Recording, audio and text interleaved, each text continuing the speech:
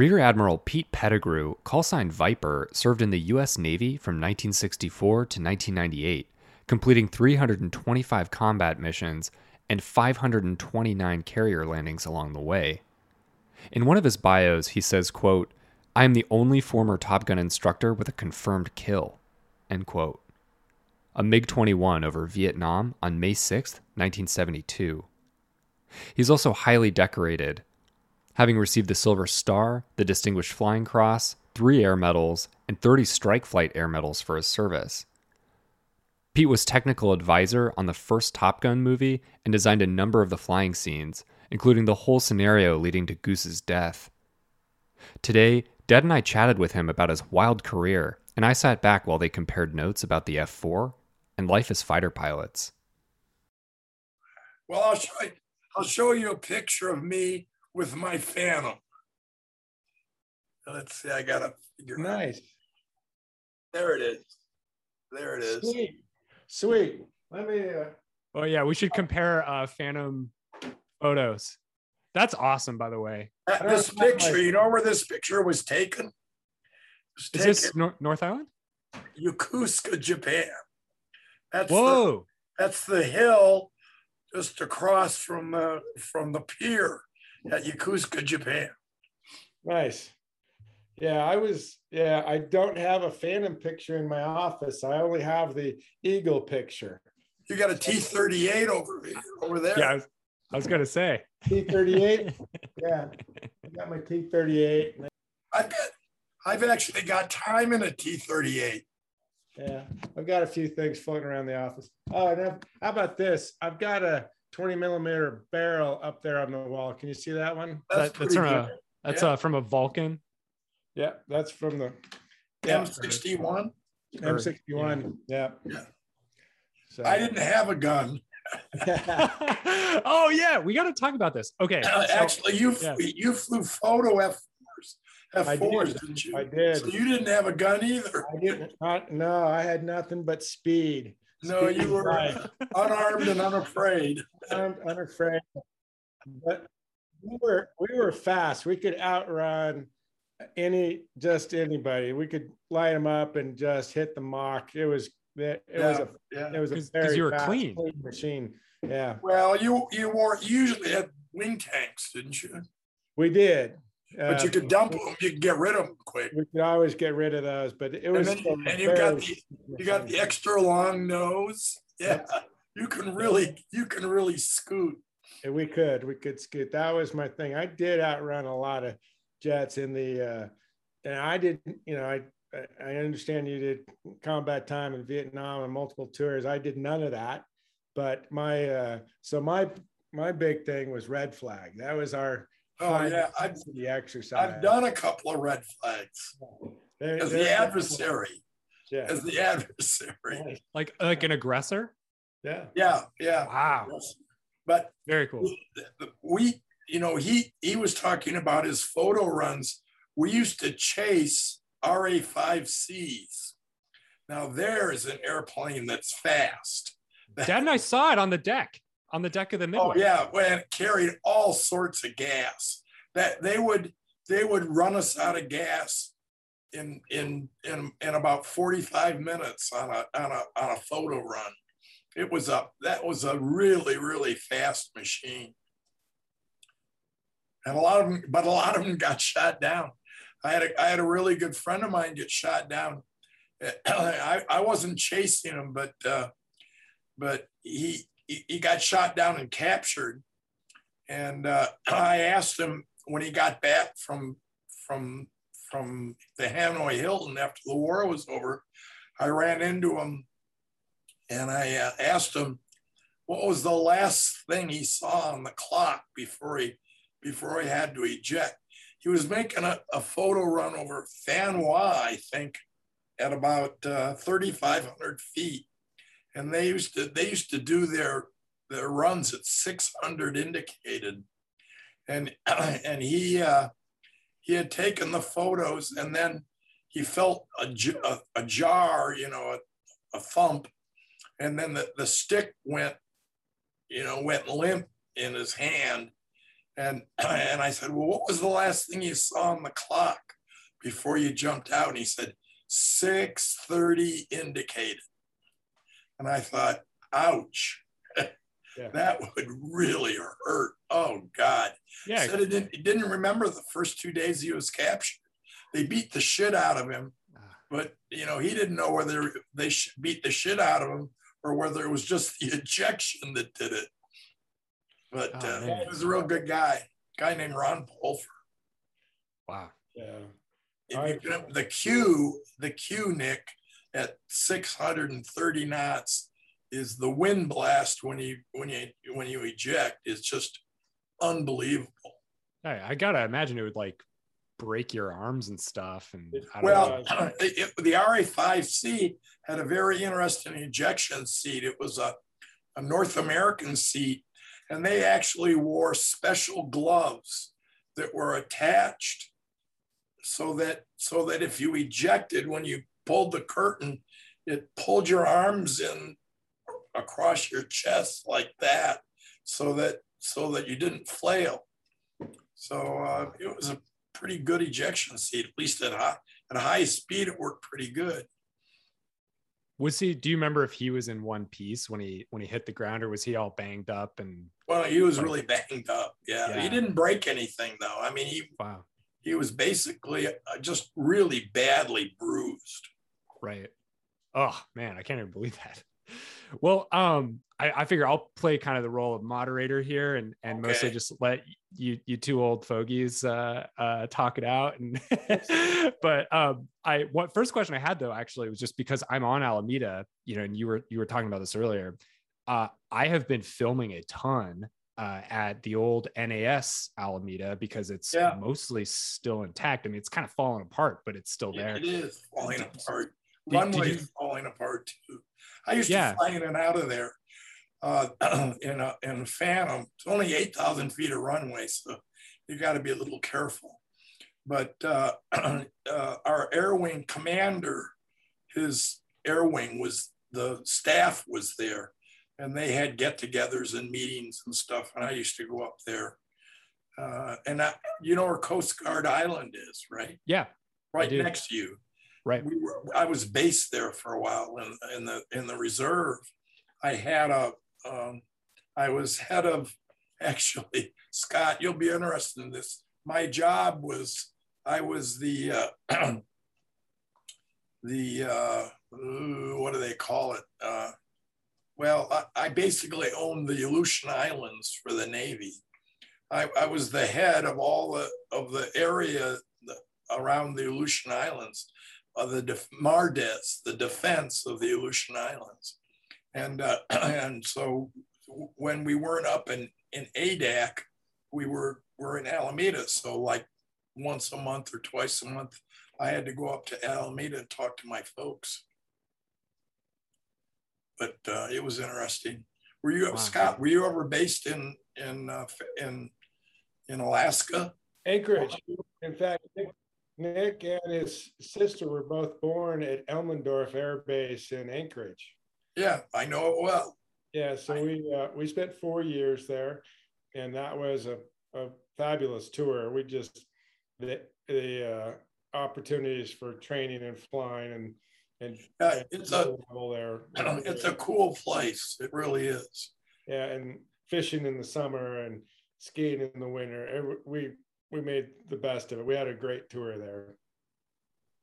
That was where Dad transitioned to the F-15. Or I'm sorry, did that happen actually a little earlier? Well, I transitioned at Luke. That was the training base, and then was stationed. Where did you go to flight training? Del Rio, Texas, Laughlin Air Base. Yeah. What a miserable place that is. Where'd you get your degree? University of Utah in Salt Lake City. So I'm back. In fact, Nick he went there as well. He's but yeah, so I'm back in Salt Lake now. So we've got a lot of roots in the Utah area, roots in the mountains here. Yeah. Are you Mormon? Well, no longer. Oh. It's probably the best way to answer that question. Yeah. Yeah, as he takes a sip of wine. So there's your cue, Pete. I should have brought mine down. Yeah. By the way, I'm drinking. I don't know if you can see this, but because I have like a blur effect on. But this is a Faction beer. Faction is now based in one of the hangars at NAS Alameda, and it's right next to the flight line. Okay. Which is pretty cool. So anyway, so I got this because I knew we'd be talking, and then it would be like a thing I could bring up. So I was a Sigma Chi at Stanford, and I had almost half the fraternity was Mormon. About half of them were Jack Mormons, and we had some other pretty strict Mormons too. And I became sort of attached to the Mormon religion. I was raised a Catholic, and the Mormon families are really strong, and when you're younger, you see these guys, and they're all really good guys. And I thought, it's probably a pretty good religion, really family oriented. Yeah. So Pete, I have a very important question right off the bat. This is something I haven't, Dad doesn't have experience with in particular. What was it like getting shot off a cat for the first time, and how the hell do you even prepare for that?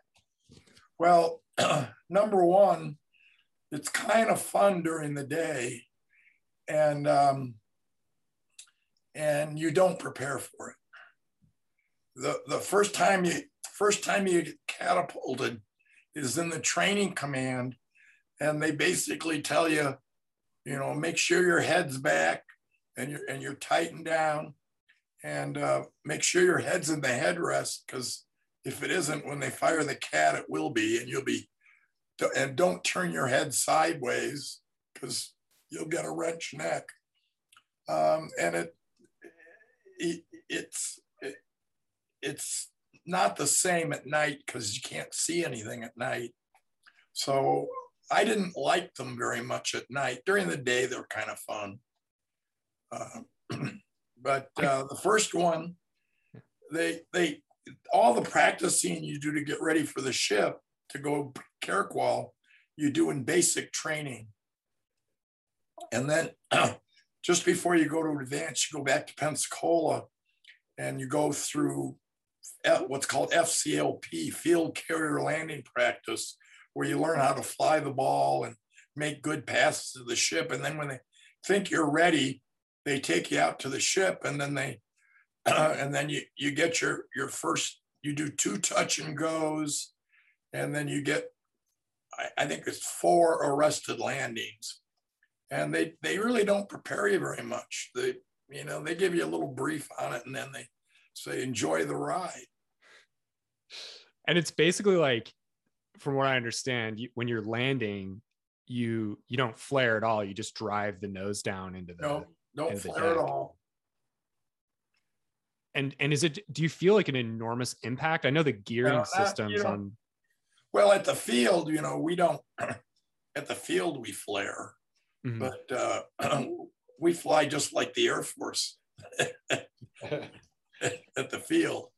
But they sort of change some things when you start practicing for landing the carrier. When you don't touch down, you have a constant rate of descent all the way to touchdown. And as soon as you touch down, you go to full power, because you got to be able to bolt what's called bolt, or if you miss a wire or something, you got to be able to get enough power up to be able to get your flying speed so that you can go around. It's called a boulder. And you practice that all the time. But you get used to it all. In fact, there are a lot of advantages to flying off a carrier, and it's because it's a lot. One of the great things about it is when you come back to the carrier and you're flying off the carrier, you always get the same presentation, unless you go to the wrong carrier. which has been known to happen on occasion. But it never happened to me. But, you know, during the war, we had like 4 carriers all in the North Tonkin Gulf. And so you had to really look at the number when you came down to come into land to make sure you had the right ship. And what was I going to say? Oh, yeah, I was talking about what the presentation you get is always the same. You come around and you see the carrier and you trap, and you don't taxi much. So there's a guy that taxis you out. So you don't have to worry about, you know, where the runway is or where the taxiways are or where you're going to park, because they're going to do that all for you. Right. They're going to, all you do after you land and you come back on the power is you fold the wings, raise the flaps, raise the hook, and then a guy taxis you out of the gear and taxis you usually up to the bow, turns you around, and then you just shut down and you're done. Wow. So it's kind of nice that way. It simplifies things once you get used to the rules. Gotcha. And this is like a super basic question, but I've always wondered it because, you know, I see, you know, you only see basically angle deck carriers these days. What do they do? So, I mean, I know that a lot of the trapping happens on the angle is what I have understood. It only only happens on the angle. And so what do they use? So does the cat happen off the front, or, you know, and the traps happen off the angle? The modern carriers have 2 catapults, one on the port side forward at the bow, but they extend back quite a bit. They're 200 feet long, no, 250 feet long. And they're 2 on the bow and 2 on the angle. The ones on the angle they can't use while they're landing airplanes, but they normally will launch 16 to 20 airplanes. And then those airplanes go out, do their mission, come back about an hour and a half later, orbit the ship getting ready to land. And then they launch 16 to 20 more airplanes. And as soon as they get airplanes, they land the airplanes that are airborne. And that's called a cycle. And they do like 7 or 8 cycles per day. Wow. So when you're on deployment, you're doing 8 cycles a day every day for like 6 months or so. And any given pilot's probably not going to fly more than once a day.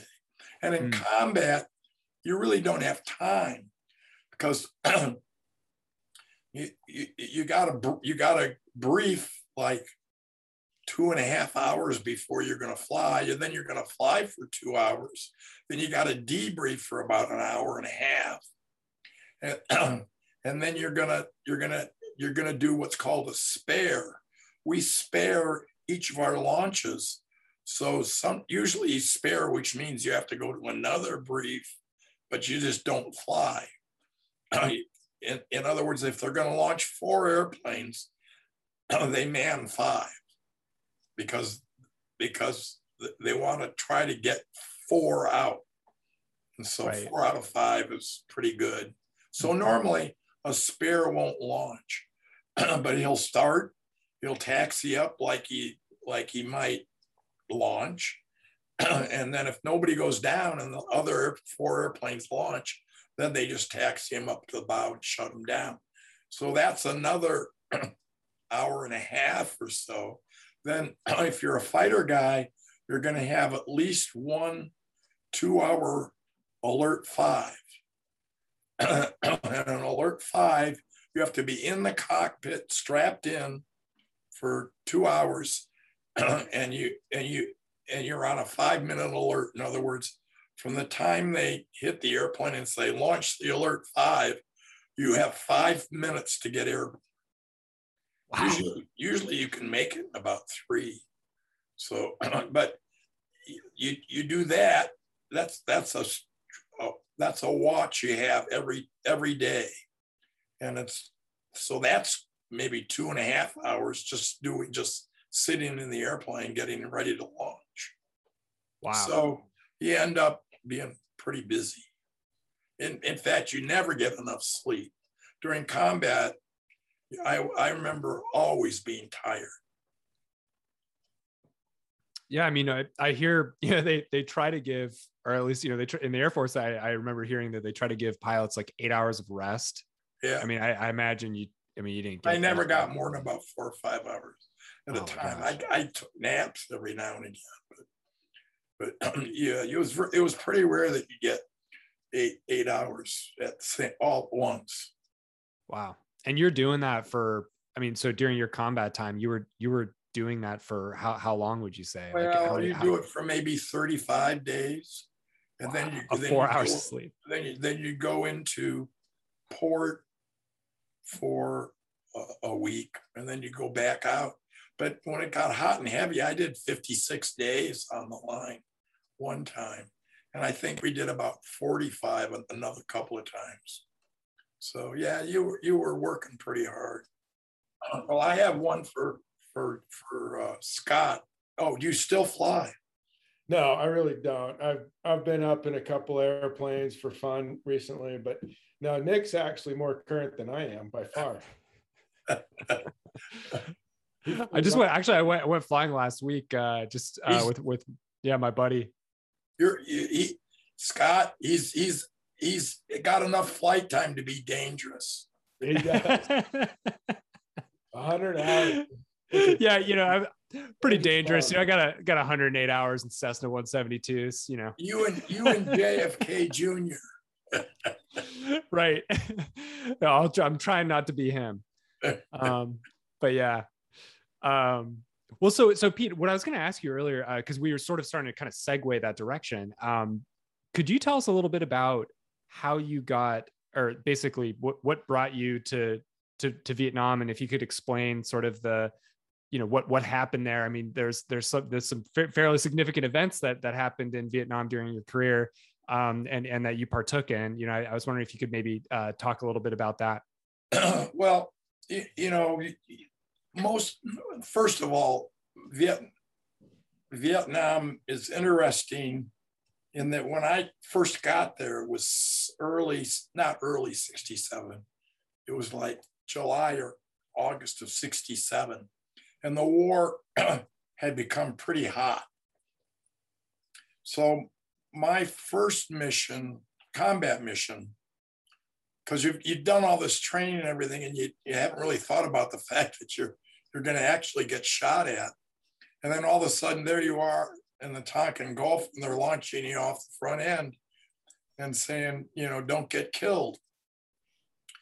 So the first mission we did that I remember, I did over South Vietnam.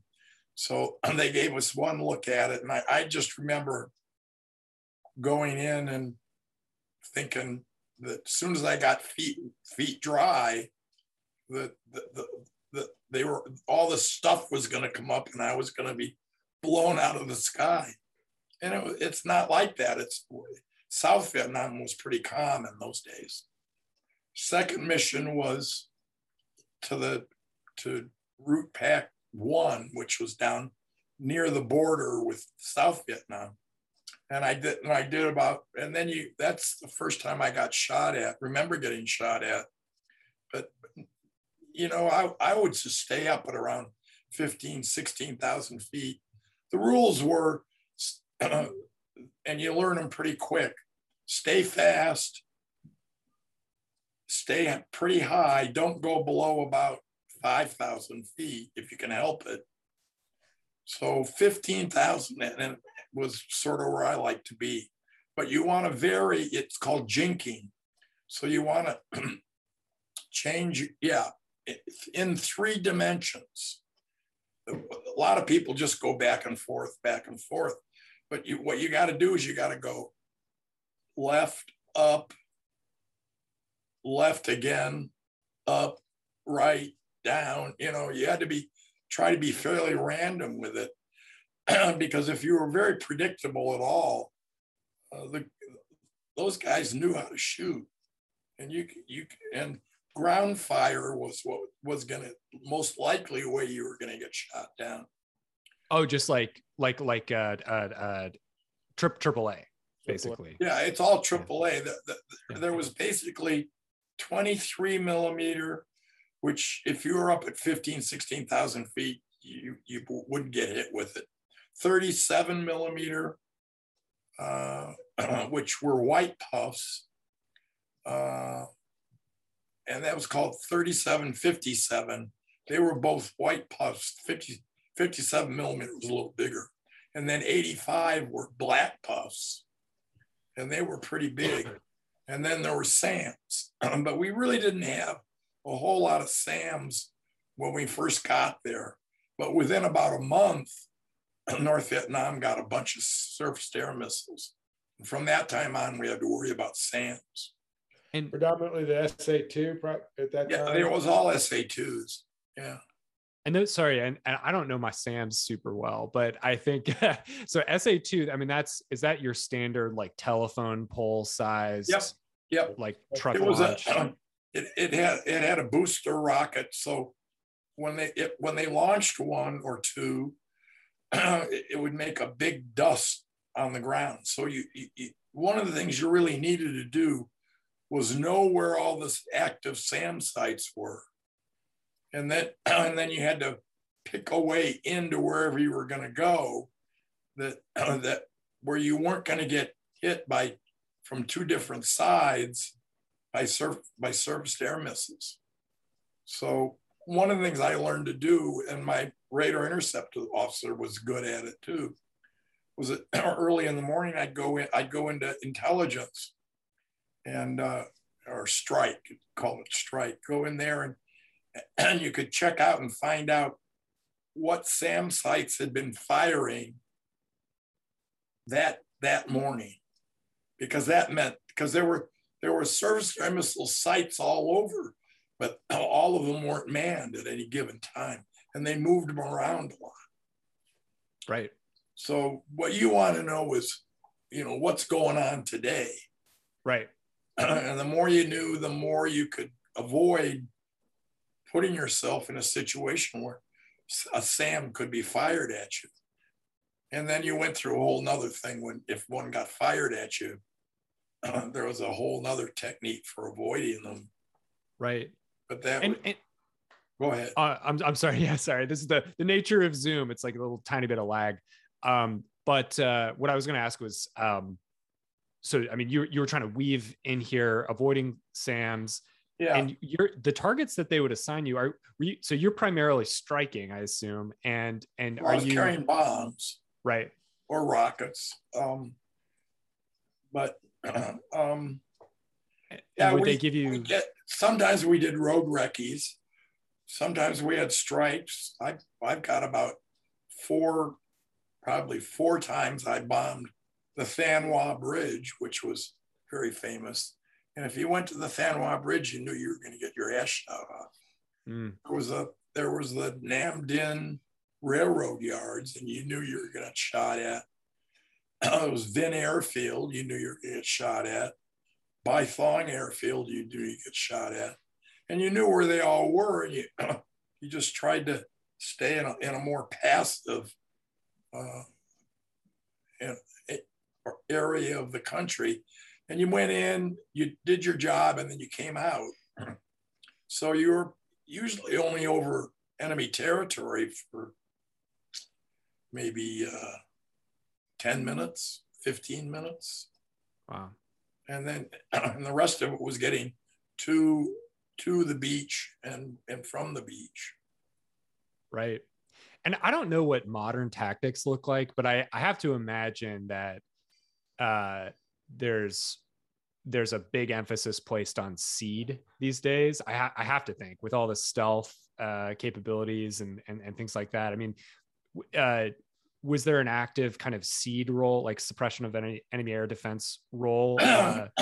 Yeah, that we didn't do that though. We didn't have the equipment for it. Right. There were A7s and A6s that we had that carried anti-radiation missiles. And they protected us pretty well. But right. but sometimes you still went in and you weren't really being protected because they didn't have the protection at that time or that time of day or something. Right. And the wild weasel were the wild weasels an Air Force? That was Air Force. Right. Okay. Sorry. Just double check it. They were originally 105s. Yeah. And 100s. And then I think they had F4s that did some later on because the 105s all got shot down. Yeah, the F4 did that mission for a number of years in the Air Force. So we didn't do that. We did in 67, we did a lot of strike. 68, we did. Our strike was a lot of times flak suppress, which we actually called it flak absorbing. Because your job was you go in with the strike group and then go out in front of them just before you got to the target, because we could accelerate ahead of them, and then look for flak sites that were shooting, and then roll in on the flak sites so that the attack airplanes would have clear runs to the target. We did a lot of that. Yeah. We called it, it was called a tar cap, which tar cap was you go to this target and then orbit and try to protect the strike group from any kind of adversary that might be in the area. We did some of that. In 72, we did quite a bit of mid-cap, which was we'd go in as a flight of two, be assigned a controller that was usually a cruiser or a destroyer that was off the coast, and go in and and go to a certain area. So if you have the strike group coming in, we would go further north trying to protect anything coming out of like Hanoi, like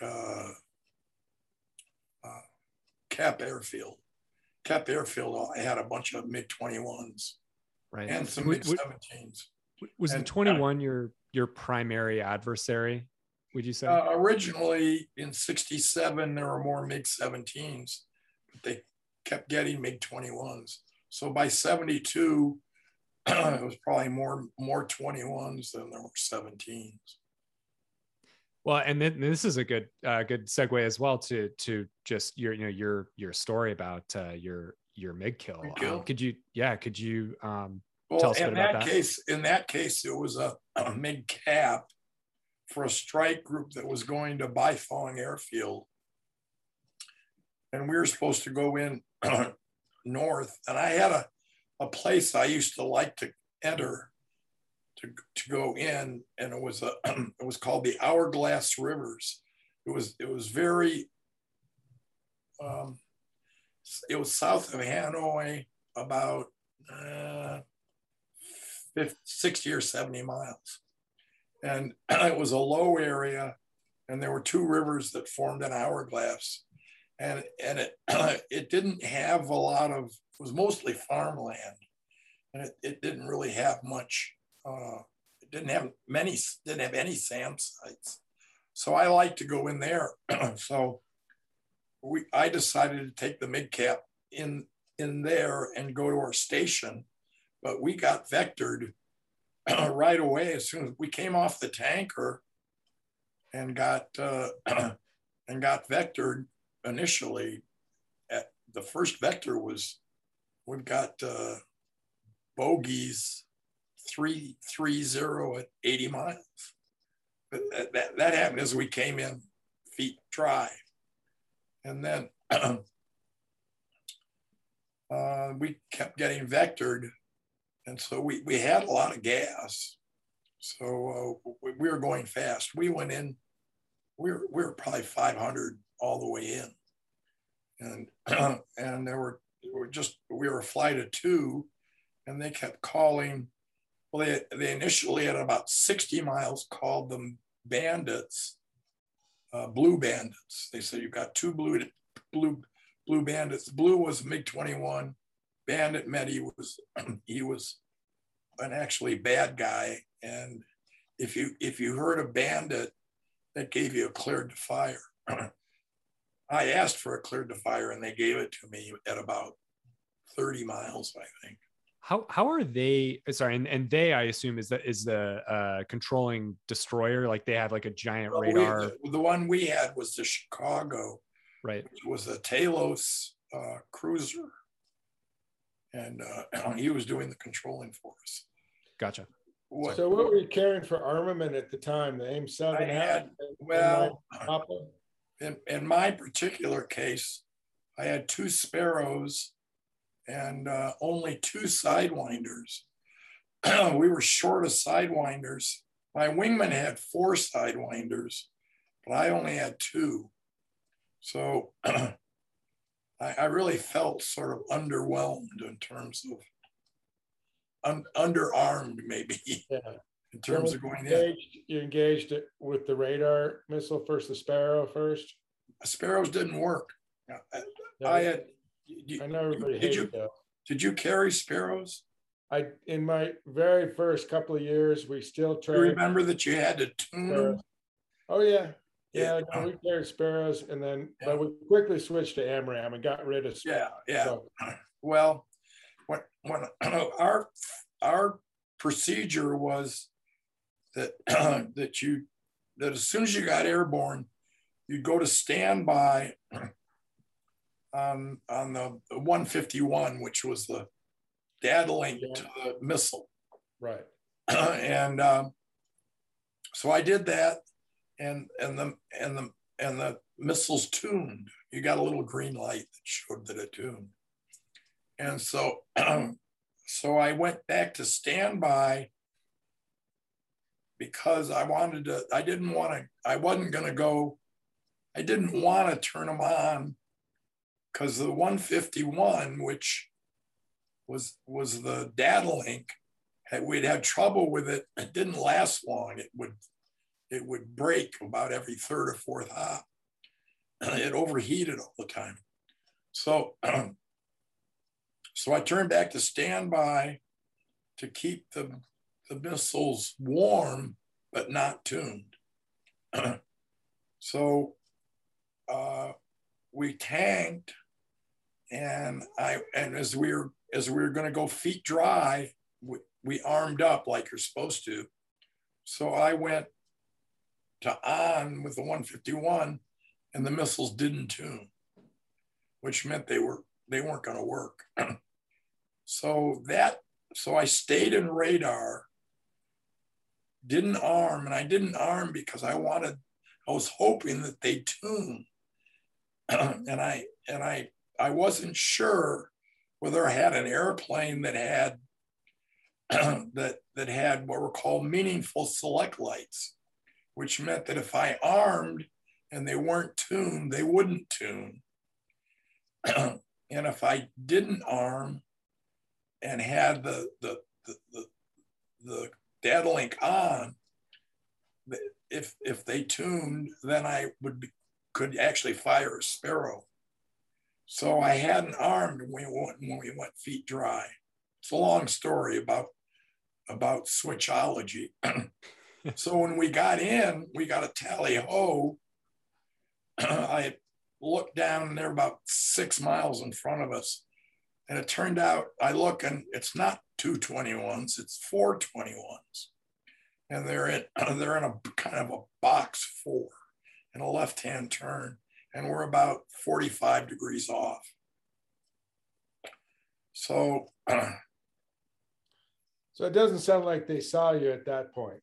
No, they said later on, I talked to them about it, because I went to Vietnam to meet the guy shot down. And they said they claimed that they saw us about the same time. So my wingman, we're really in a fairly offensive position, but I was pretty sure we had too much angle off to shoot. So, but we're going fast, maybe 500, 525. So, and we've come down for about the last 20 miles slowly. And we're all in a little place called Banana Valley, which is just south of Fudd Ridge. And these 420, they were beautiful airplanes. These 421s they're just right there.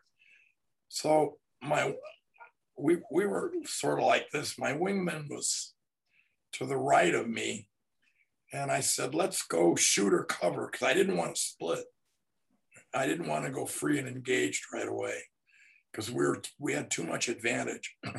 So we're in a pretty tight left-hand turn. They're maybe a mile and a half ahead of us now, and they're turning. And I see a missile come off his airplane. And this is your wingman? My wingman. And I thought, I don't think it's going to guide, because I thought it had too much angle off. But the missile cranks a turn and guides and takes off a piece of the tail. So in the meantime, I had come across him. And so now I'm to his right, maybe, but we're not very far apart. We're still maybe 200 yards apart, something like that. And not even a quarter of a mile. And I thought to myself, well, I got to confirm his MiG, because the MiG was still flying, but the MiG had fallen out of formation.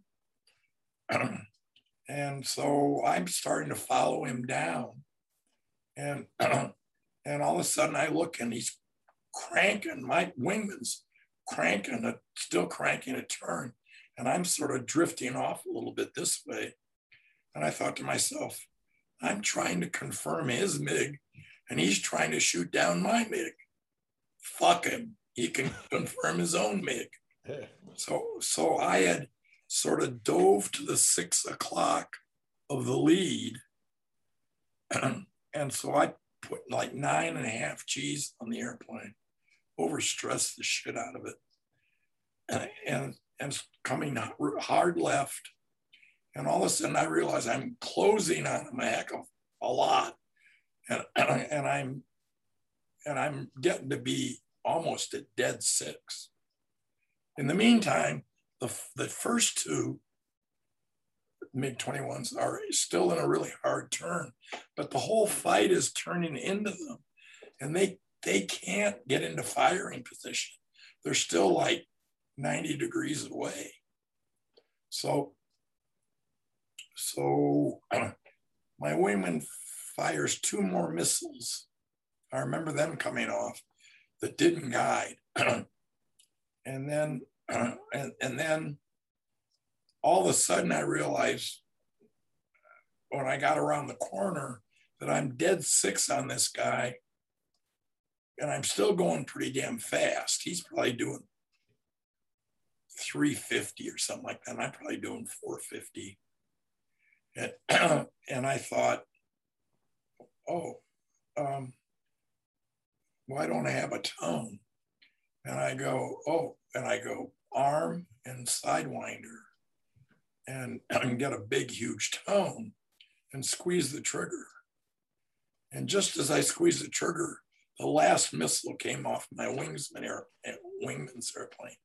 And that missile, there's half a second between his missile and my missile. His missile sort of hits the tail a little bit, but nothing happens. And then my missile, because I fired it from dead 6 from about 2,500 feet, goes straight up the tailpipe all the way to the 17th stage of the compressor and disintegrates the airplane. But now I've got to roll off to the right a little bit because I'm going to eat him. Yeah, so little bits and pieces came down the left-hand side, and he was ejected on the left. The only thing that was left of the airplane was the cockpit. So then we just continued the turn hard into the guys that were here and almost met them head on, and bugged out, call it bug out, heading back to the beach. which we are now 70 miles in. So we had to race them out. But the F4 at low altitude is faster than the MiG-21. So we came out at about 550. The MiG-21 is limited, I think at the time was limited to 515 knots below 10,000 feet. So anyway, we came back to the ship. Well, we tanked, came back to the ship and did a victory roll and landed and opened up the Jack Daniels. You got to do something. Yeah, I'm envisioning, the scene in like, the latest Top Gun movie when they get back to the deck, they crash land and then they pop out and everyone's on the deck like, yeah. Was it kind of like that? They did do that. That scene is exactly what we saw. They parked us on the angle and shut us both down. And we climbed out and all the crewmen were all came out exactly like the movie. That was written for us. Story. That's an amazing story. And then we were called to the bridge, and the captain of the kid, you can't drink on a Navy ship. You're not allowed to. So there's no alcohol on Navy ships. So we went up to the bridge, and Obie Oberg, who was the skipper of the Kitty Hawk, was there, and he took us back to his at-sea cabin, opened up his trunk, and gave us a quart of pinch. Hell yeah. which we drank in about half an hour, I guess. Oh, I bet. We had a big party on the ship that night. Oh, man. Were you just, I have to imagine you were dead tired after that too, because I imagine are you like full adrenaline? I mean, you're. Yeah. It was, well, the first thing that you get when you is this overwhelming desire after you shoot the guy down, overwhelming desire to get back to the ship, because you got this great story to tell everybody, but where you are right then, 80 miles inland, you can't tell it to anybody. So there's a very, very, very strong feeling, I got to get back to the ship. I got to tell somebody this. So that was a strong feeling I had. One of the others was, do you get buck fever? Sort of a little bit. I worked through that pretty well, but I can see where people screw up switches, because I knew what I was doing with my switches, but I probably could have handled it quite a bit better. Luckily, it didn't affect anything. Yeah.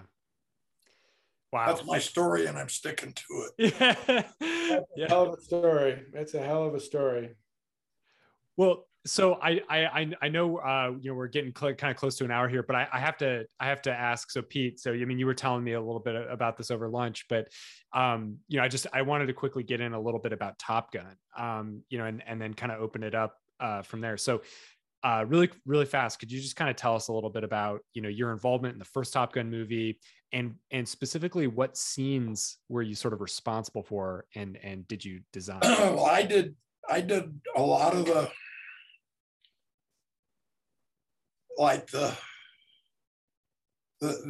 scene where they have to eject, that in the screenplay, I wrote almost all of that. Came up with the idea, and what I did was I went back to all the accidents I had ever seen in an F-14, even though I never flew the F-14, but I knew a lot about it, and I had a lot of friends that flew it. And I went back to all the accidents with F-14s, of which there weren't many, that they had that would fit the scenario that I was being asked to write for. And that scenario was, it was a single airplane accident. Maverick had to feel responsible for the accident, but had to be vindicated by the Navy in a board action. and and the Rio had to die. And so I just went back to all the accidents I knew about and basically came up with that one. And then I discussed it for a long time over many phone calls with the writers. And then they would write bits and pieces of it, and then I would change it around. And in the end, that's what came out. And so basically the scenario was that they're in a turning dogfight. He's like on the other guy's six, but he crosses over the jet wash, blows out both the engines or one of the engines, and then he enters the flat spin, and then they eject, and then Goose hits the canopy. Yeah. And there was the accident that I had used was a friend of mine named Bean Barrett he lives in Encinitas. And he'd been in the gun pattern, and a guy had flown right in front of him. We did you probably did the gun pattern, Scott, didn't you? I did. Yes. Did you do? Can you hear me? You didn't go against the banner at all, though, did you? No, not against the banner. Can you hear me okay? I'm not lighting up on Zoom. That's fine. No, yeah, I can hear you. We used to do it against banners, and it was a squirrel cage, the regular squirrel cage, with 4 airplanes going around and around and around. And in this case, Bean Barrett, the guy in front of him got sucked, and he was going to the high perch, and he's up like this, and a guy flew right in front of him, which flamed out one of the engines. Engines in the F-14 are 9 feet apart. If you're in burner and you lose an engine, you got about 2 or 3 seconds to get the other engine out of burner. Otherwise, you'll go into some sort of a spin. Right. So, and then the canopy, there is a canopy problem. If you're in a flat spin in the F-14, they recommend that the Rio jettison the canopy, look and make sure it gets out of the way before he ejects, because the canopy in a flat spin, can hang up after you jettison it and sit above the airplane. And that's what we tried to recreate. That he tried to jettison the canopy. He didn't have time to jettison the canopy, so he just ejected. And of course, the canopy hung up. And when he ejected, the Rio, when Goose ejects, he ejected into the canopy, knocked it out of the way. And Maverick ejected safely. And that was a real, that's real based on a real accident. Well, so I did want to kind of open up the floor though. Those were like kind of the main themes I wanted to cover. I just wanted to hear a bit about, Pete's background. I've actually had Dad on my podcast like multiple times to talk about, his background and his stories. But I did want to kind of open it up, if y'all had. You have a podcast. Oh, it's not a whole lot of followers or anything like that, but it's a for fun kind of thing. 'Cause I've been on about 4 of them. One of my pieces of prep material that I listened to right before this actually was the one you did with Jello on the Fighter Pilot podcast. He's a good guy. Do you know? It seems like it. I don't know him personally. I actually emailed him, and it was just a while ago, and I was just like, hey man, there's another guy that does podcasts called Mitch Bell. He lives in Dallas. He's an American pilot. He's a Marine. He was a Marine C-130 pilot, and he and Jello sometimes work together. And then there's a guy with Mitch Bell in England someplace that's a big Top Gun fan, and that was about a month ago we did one. It was called Top Gun Days, and they had people come from all over the world to San Diego to look at all the, find all the buildings and everything where Top where the movie took place. Filmed. Yeah, the Kansas City. Dad and I, like, for example, were at Kansas City Barbecue. We went there after we visited the Midway. Which, oh, by the way, I didn't know this until we had lunch. Dad, we have a picture in front of that F4 on the deck. Yeah. Pete has time in that F4. Oh, no kidding. Yeah, that's great. It's in my logbook. Nice. Was it just like one flight, or do you have like kind of multiple hours in I that, haven't checked. I just found it's the bureau number's right that I think I was in the RAG, and there were a whole bunch of airplanes, and I probably flew it 3 or 4 times, but I haven't checked to see. I know I flew it at least once, and then I just tell everybody I've got time in that airplane. You know, the other one that's interesting though is the airplane I shot down the MiG with is in the boneyard in Tucson. Oh, wow. Oh, no way. Wow. And it's sitting right next to my wingman's airplane. That you know, we both shot down MiGs, and those 2 airplanes in the boneyard in Tucson sit right next to each other. Wow. That's got to be on purpose. That's got to be.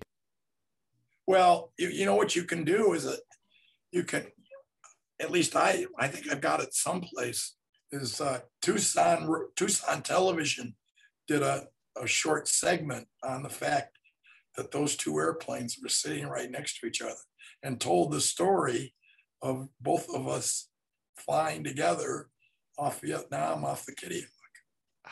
Man, I've been trying to get into the freaking boneyard for so long. I mean, I like, as soon as it's not easy to get into.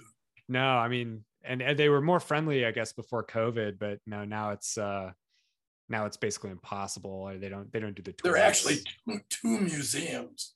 The one museum you can get into, but to get into the back area where all the B-52s are sitting is harder to do.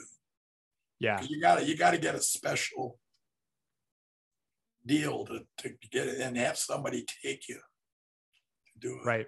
Yeah, like in a little golf cart or something. Yeah. Yeah. So, by the way, I just want to just be mindful of time, but I know Pete, I was asking you a bunch of questions, but I also did want to let you and Dad just talk fighter stuff, and just sort of be a fly on the wall. I know that, you were saying last time we had lunch, you just like shooting the breeze with F4 guys. What was kind of like the main thing, that was special to you about that aircraft, and that Dad might know about? Well, he knows all about it. He's got time in it. Scott, what did you think of it? Oh, therefore the Double Ugly, it was a beast. It was in my opinion, in a historic way, it was kind of a piece of shit. It doesn't turn, it doesn't sustain energy. It's radar systems, missile systems that you flew with. I did, but they were just really limited. I got spoiled. I jumped to the next generation, to the F-15. The F-15 is an F4 with everything fixed. McDonnell built both of them, and they tuned it and fixed it and made things work. But it was a great machine to fly. But the cockpit layout that we had, clearly very different than yours.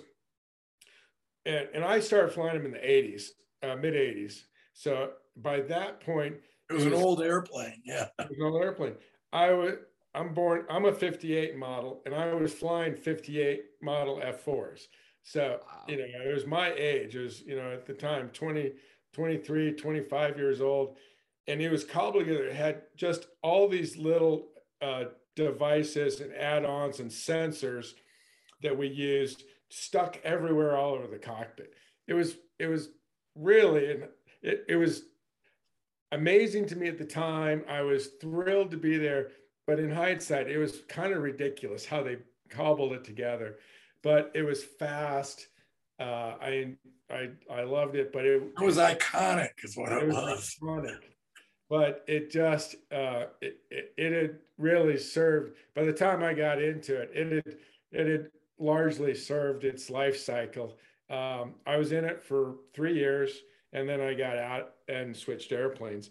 So I got a taste of it. I loved it.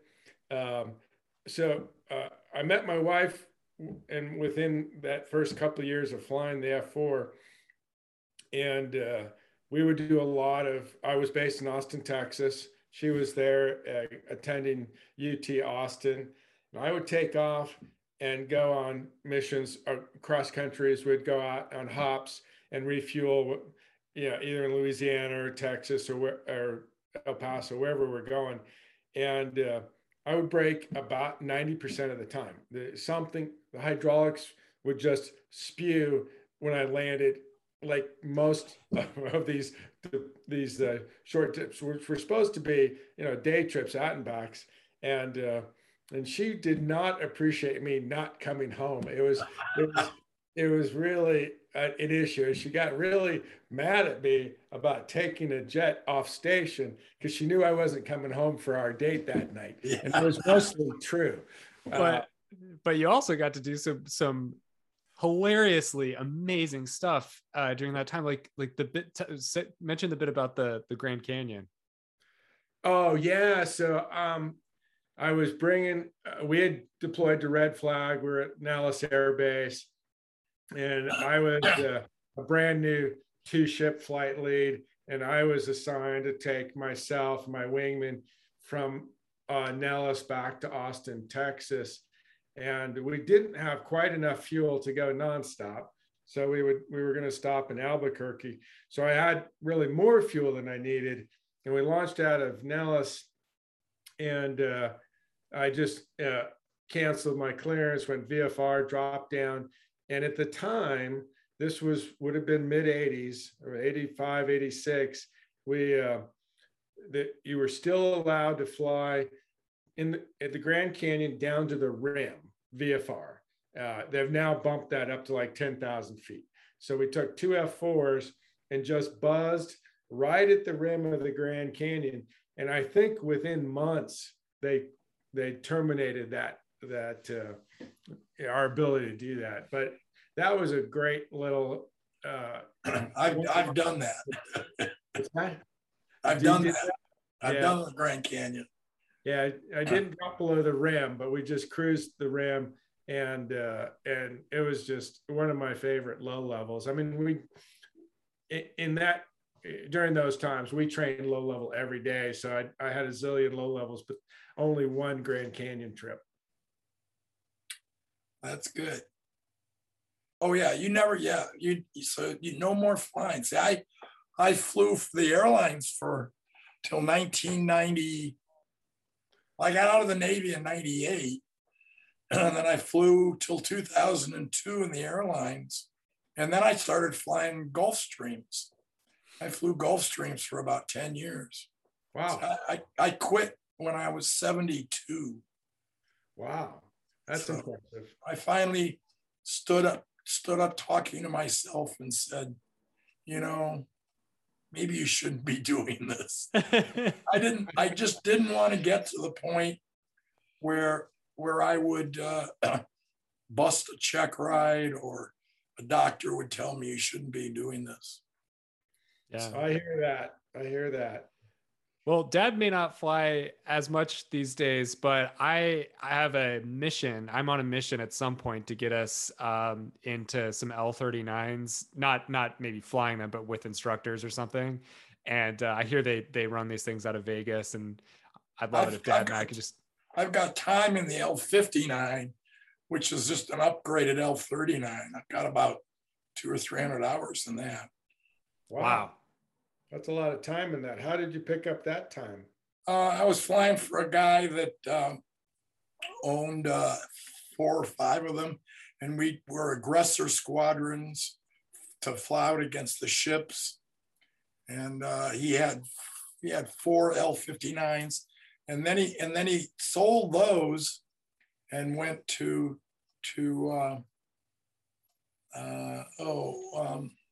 Alpha Jets. Because there was that NATO airplane. So but it was 2 engines. So I liked that better. Flew that for a while. And now he bought all the Australian airplanes, Australian F-18s. Yeah. And he's building an adversary unit there. It's like adversary support. Is this like civilian adversary support? He's the grandson of what's it? what's the card company? They Hallmark card. Oh, yeah. He's the grandson. Nice. An old. So he can afford he can afford this hobby. Yeah, he's an old U.S. air pilot. Yeah. Kern? No. Killen? Trying to remember his name now. But I'm not working for him anymore, so it doesn't matter. Yeah. Well, yeah. Thank Sorry, I was you. gonna do the wrap up thing, but Pete, I seriously thank you for talking to us, and Dad, thanks for joining as well. And I'll circulate a version of this Okay. before publishing, in case you wanted to to chop anything out or not. No, that's okay. Let it go. Yeah. Thank you, Pete. Okay. Good to meet you. Good night. All Take right. care. Bye-bye. Talk to you soon, guys. I'm going to check out. Bye-bye.